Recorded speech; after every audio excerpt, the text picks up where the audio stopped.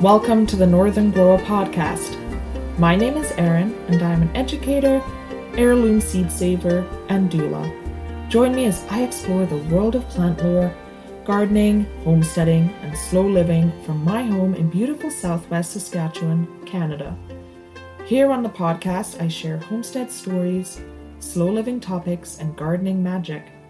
So please join me today as we traverse this wonderful journey of sustainable living together. Hello, and welcome back, friends and listeners, to the Northern Grower Podcast. I hope you are all well. I know I have been experiencing the deep freeze at the end of February into March, like many of our northern growers are also experiencing, and it kind of came as a little bit of a downturn because the winter was actually quite mild. And I was really in the mood for spring and getting that spring fever. And of course, this Arctic cold blast hit.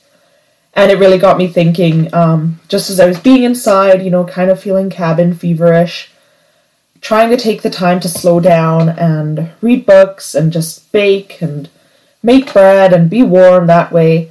But I was really missing my herbs and my herb garden and my kitchen garden.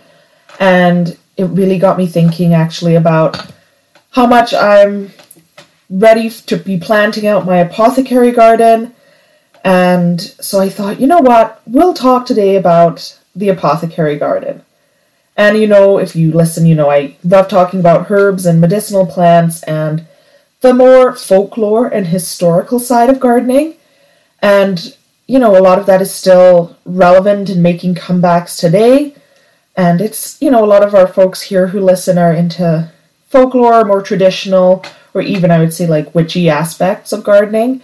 And so, of course, I thought what better way to, spend this cold snap than talking about the history of the apothecary garden and how we have come about to the modern apothecary garden, because the apothecary garden has changed from what it meant in the past, and then it's kind of circled back around to what it traditionally was. So I will get more into that, and it is seeing a resurgence. More and more people at home, especially if you are, into herbal remedies or herbal medicine, or just, kind of looking for more home remedies, or if you're into modern witchcraft, that movement. There is definitely more of a trend of keeping a home apothecary, and a lot of people actually are really interested in growing apothecary gardens. We have an apothecary kit on our seed website, and it's a very popular item. So I thought, let's talk about apothecary gardening, because that seems to be a topic of interest for many people here, and it's a topic of interest of mine as well. And, I love growing food and saving seeds, but there is something so rooted and grounding for me in an apothecary garden. I love walking through there, smelling the flowers and the herbs. I love learning their qualities, what they were traditionally used for, what we now use them for, their contemporary uses. I love turning these plants into healing salves and teas and balms. And there is something when I'm hanging these bunches of herbs to dry that genuinely makes me feel very connected, to the earth and to my ancestors in a way, and practicing these traditional and very old ways of nurturing and healing ourselves and others in our community. It kind of makes me feel like the wise woman of the woods, which is pretty much goals for me, to just be the witchy wise woman of the woods with all our herbs. So it makes me feel a little bit like that. But anyway, where did the notion of an apothecary garden come from? Why do we call it that? Because really, humans have been foraging and or selectively growing plants with medicinal properties for a long time. It's a very ancient practice. And even in some of my previous episodes where I've focused more on the historical or folklore uses of specific plants, some of the plants could be trace their uses back to Roman or Egyptian, ancient Egypt. So, growing the apothecaries, growing plants for medicinal uses is a very old practice. And of course, we're going to look today at the more recent idea of the term apothecary and this idea of a designated growing garden area for your medicinal plants. And that seems to be the most prevalent form of apothecary nowadays, is having like a store of dried herbs and having, a garden of healing or medicinal plants. That kind of is the more contemporary method and form of the word apothecary. But it does kind of change throughout history, as we'll see here. And you'll probably be able to see as we go through this podcast how the apothecary word and the meaning and the use of it and the way we garden in our apothecaries, we've come around full circle, I think. We're coming back to full circle here. But our story starts today in Merry England. And when I was looking for definitions or the original term for apothecary, it's derived from the word apotheca. And so it did mean originally a place where spices and herbs was stored. And, I kind of feel that's the way we use the term apothecary now. A lot of us will talk about our apothecaries. It's a place where we store herbs and spices. But actually, if you look in the dictionary, the contemporary dictionary definition of an apothecary is a person. And this definition came around in the 13th century. It is someone who traditionally prepared and sold drugs. And before modern synthetic versions of drugs, of course, you would have to have traditionally crafted them with both plant and animal ingredients. So typically an apothecary person, where the physical store or house they lived in would have a garden where they grew the plants they needed to serve this purpose. So the apothecary was like a job. It was a title you held. And we'd kind of moved from it meaning the physical place to the job.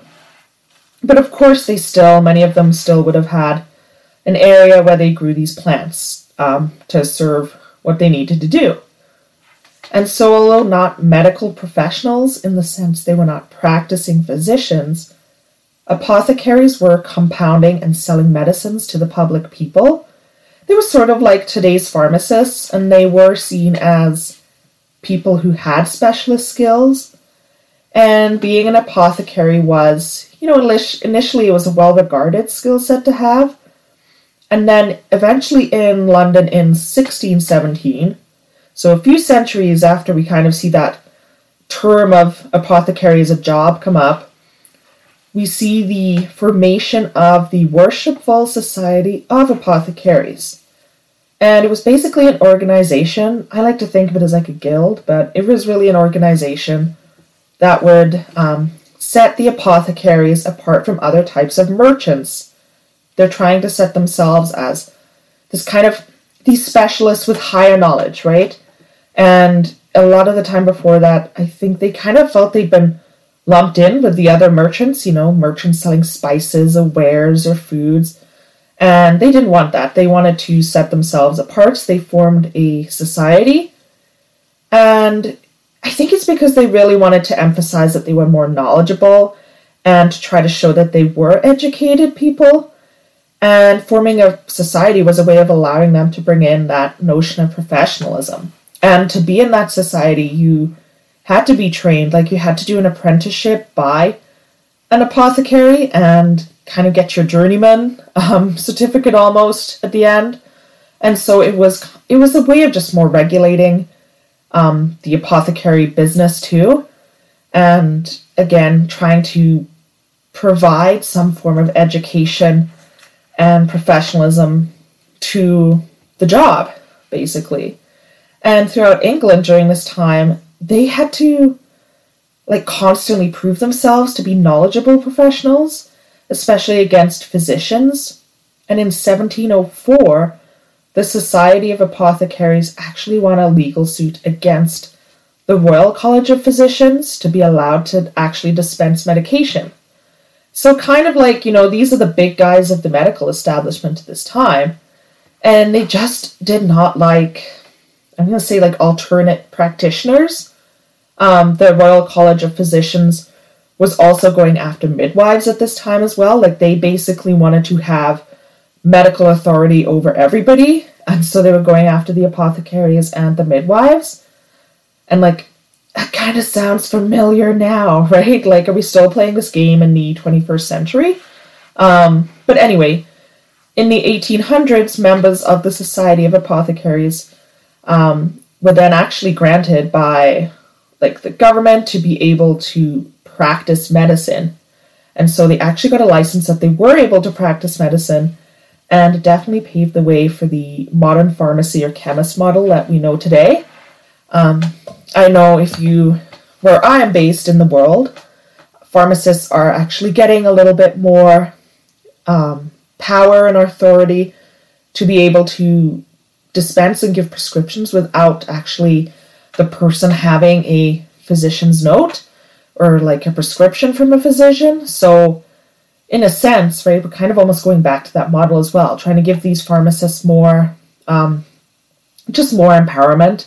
And, they are trained professionals. Like they do, I think pharmacists go to school like for a long time. Modern pharmacists do. They definitely get a lot of medical knowledge too, or pharmaceutical knowledge, I should say. But yeah, like the apothecaries and the kind of formation of the society throughout England and, their education and just this constant kind of fighting to get their licensing and prove that they could be medical practitioners. It definitely, it did kind of pave that way for the more modern models we see today. And so, however, before, we kind of looked at this little brief history here where, being an apothecarist was a job, like it was a thing that you did, and it was a business. And before people were setting up these official stores and businesses as apothecaries, and before the term apothecary as a job description was coined, people had always been in the habit of learning and studying home remedies as part of life. And traditionally, throughout England, women were the knowledge keepers of healing and would have grown and managed herbs in small kitchen gardens and foraged for them to use in home remedies. And it was just expected and important knowledge for one to know. So, before we started seeing, like in the 13th century, it becoming like a designated person's job, and these kind of, this gradual build up of where you have businesses and it becoming very much more regulated, I would say. Before that, it was commonplace to just be in the home. Like you had the home apothecary, and it was the woman of the home who was typically the manager and organizer of the apothecary and the knowledge keeper. And it is also important to just give some context as well to understand that historically medicines and plants were used not just as a cure for sickness, but to maintain overall health. And so there was just this much more holistic approach to wellness, that the kind of modern divide of waiting until sick and then finding a treatment, it's definitely a newer concept. And so traditionally people would have used herbal remedies or supplements in a more proactive, balanced approach to their health. And so women would be, preparing and treating families with the remedies they gathered, not just when sick in order to heal, but also to prevent sickness. Like it was good practice to just have that kind of knowledge in these plants and make use of them even when you were healthy as a way to just prevent sickness and promote your overall health. And so plants in the garden were not only being compounded or made into medicines, but they were used in various ways, such as adding to food dishes for their health benefits and nutritional value. And then they were also used for their fragrance dyes and fibers. And even some, for women who maybe had less space or were poorer, right? This was done in the kitchen around the hearth. But women who were from wealthier families, who were maybe had bigger homes, they eventually even got designated areas where they would be specializing in compounding and preparing their distillations and their medications and all of that stuff. So it was definitely, for women, they were generations, they were the traditional keepers of the kitchen garden, and they were the preparation and knowledge holders. And essentially they were the first apothecaries, but when kind of the apothecary started becoming more commonplace and seen as a job, especially once the Society of Apothecaries was formed, we see men regulating and now owning the role of preparing and dispensing these remedies. Because, fun fact, women could not become apothecary apprentices or journeymen, despite historically this being the role, right, of the women of the house or women in the community.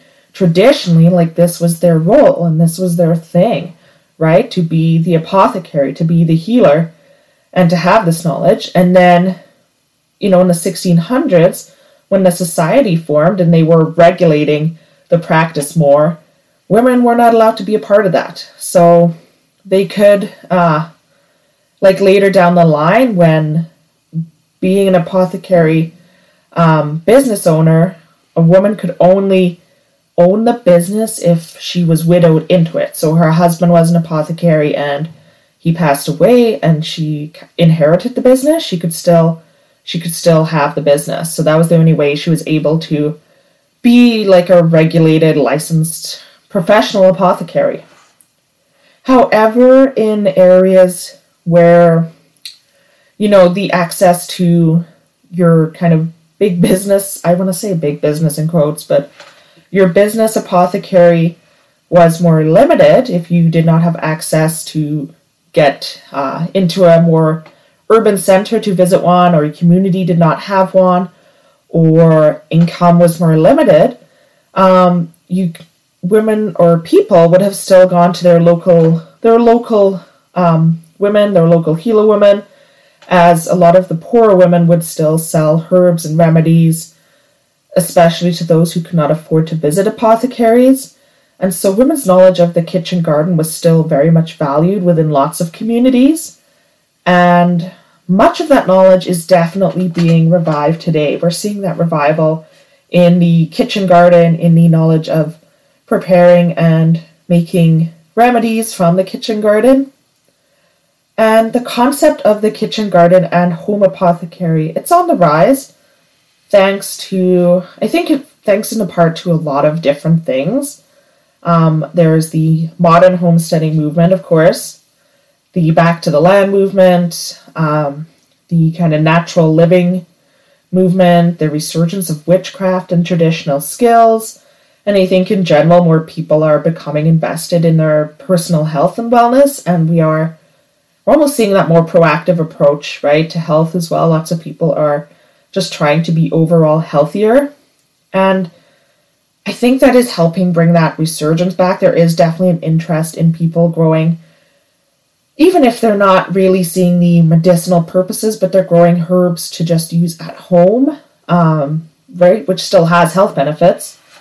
And, I think also what people get from that, if they are growing their gardens, their kitchen gardens, they just get an incredible sense of value and connection to plants.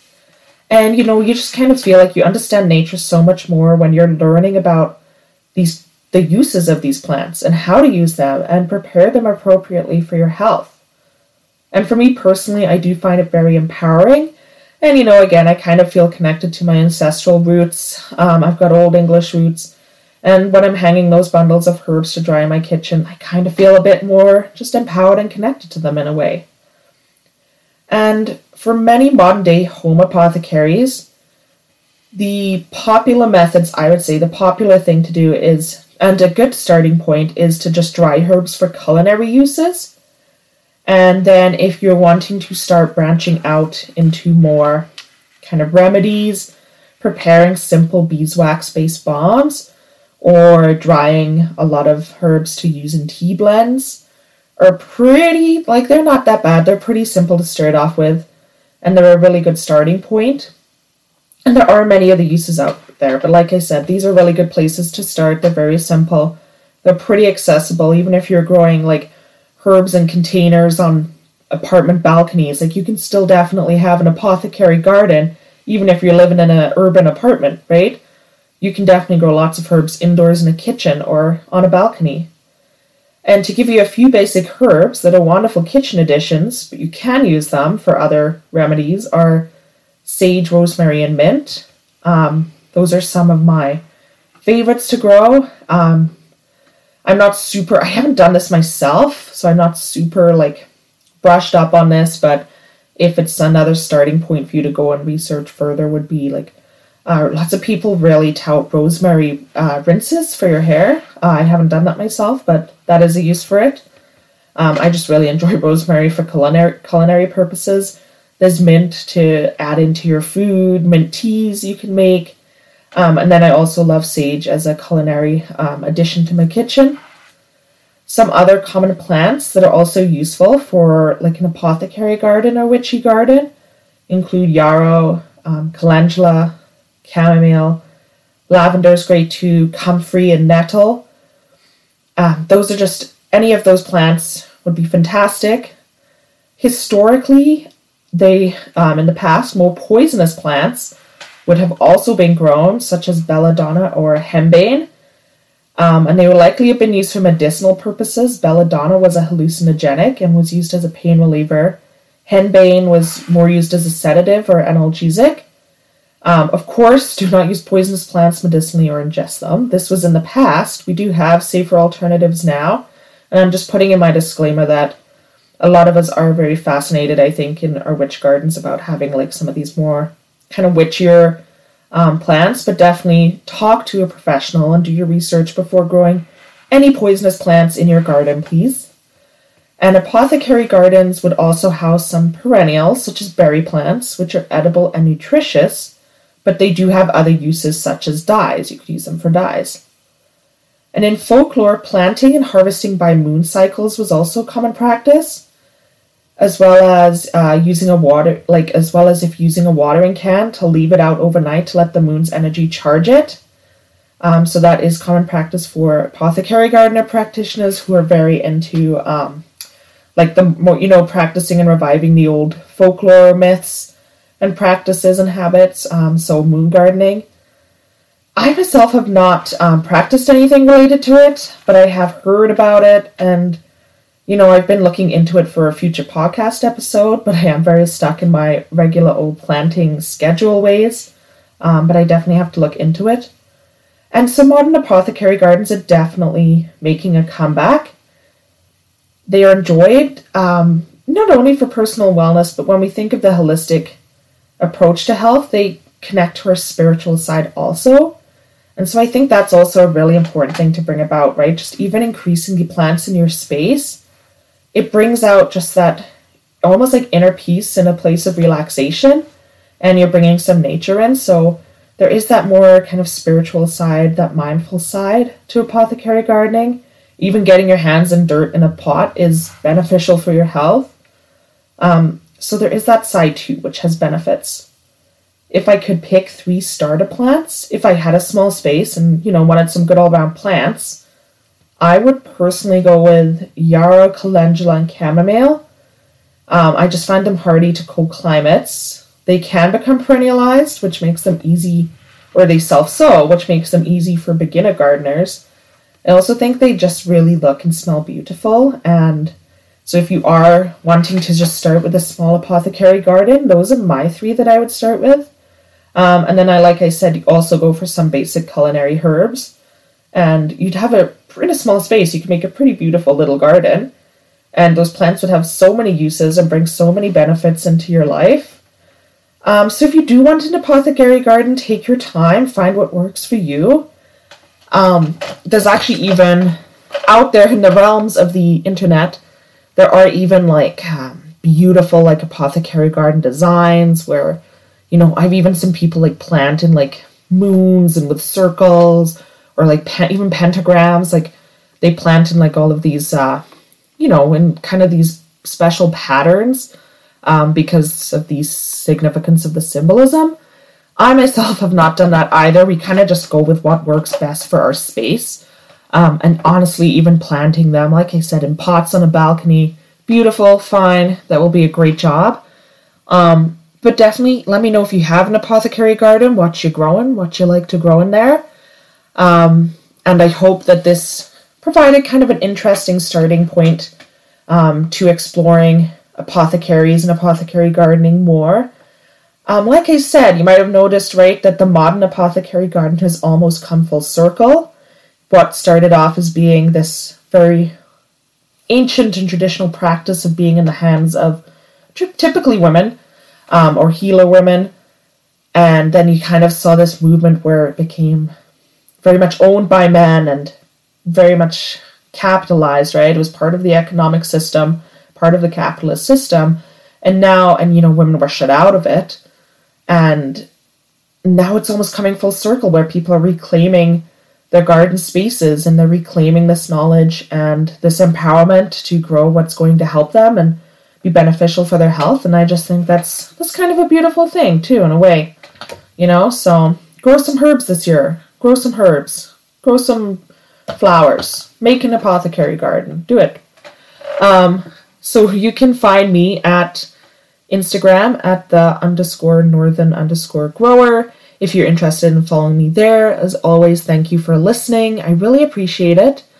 And you can also, if you ever have any questions or anything, you can email at thenortherngrowerpodcast@gmail.com. All details will be in the show notes. And as always, I wish you a wonderful and beautiful, bountiful growing season. Or if you just enjoy listening because of the folklore aspects, that's cool too if you hate gardening. But I really hope that you have a beautiful day wherever you are. Find some joy and take care.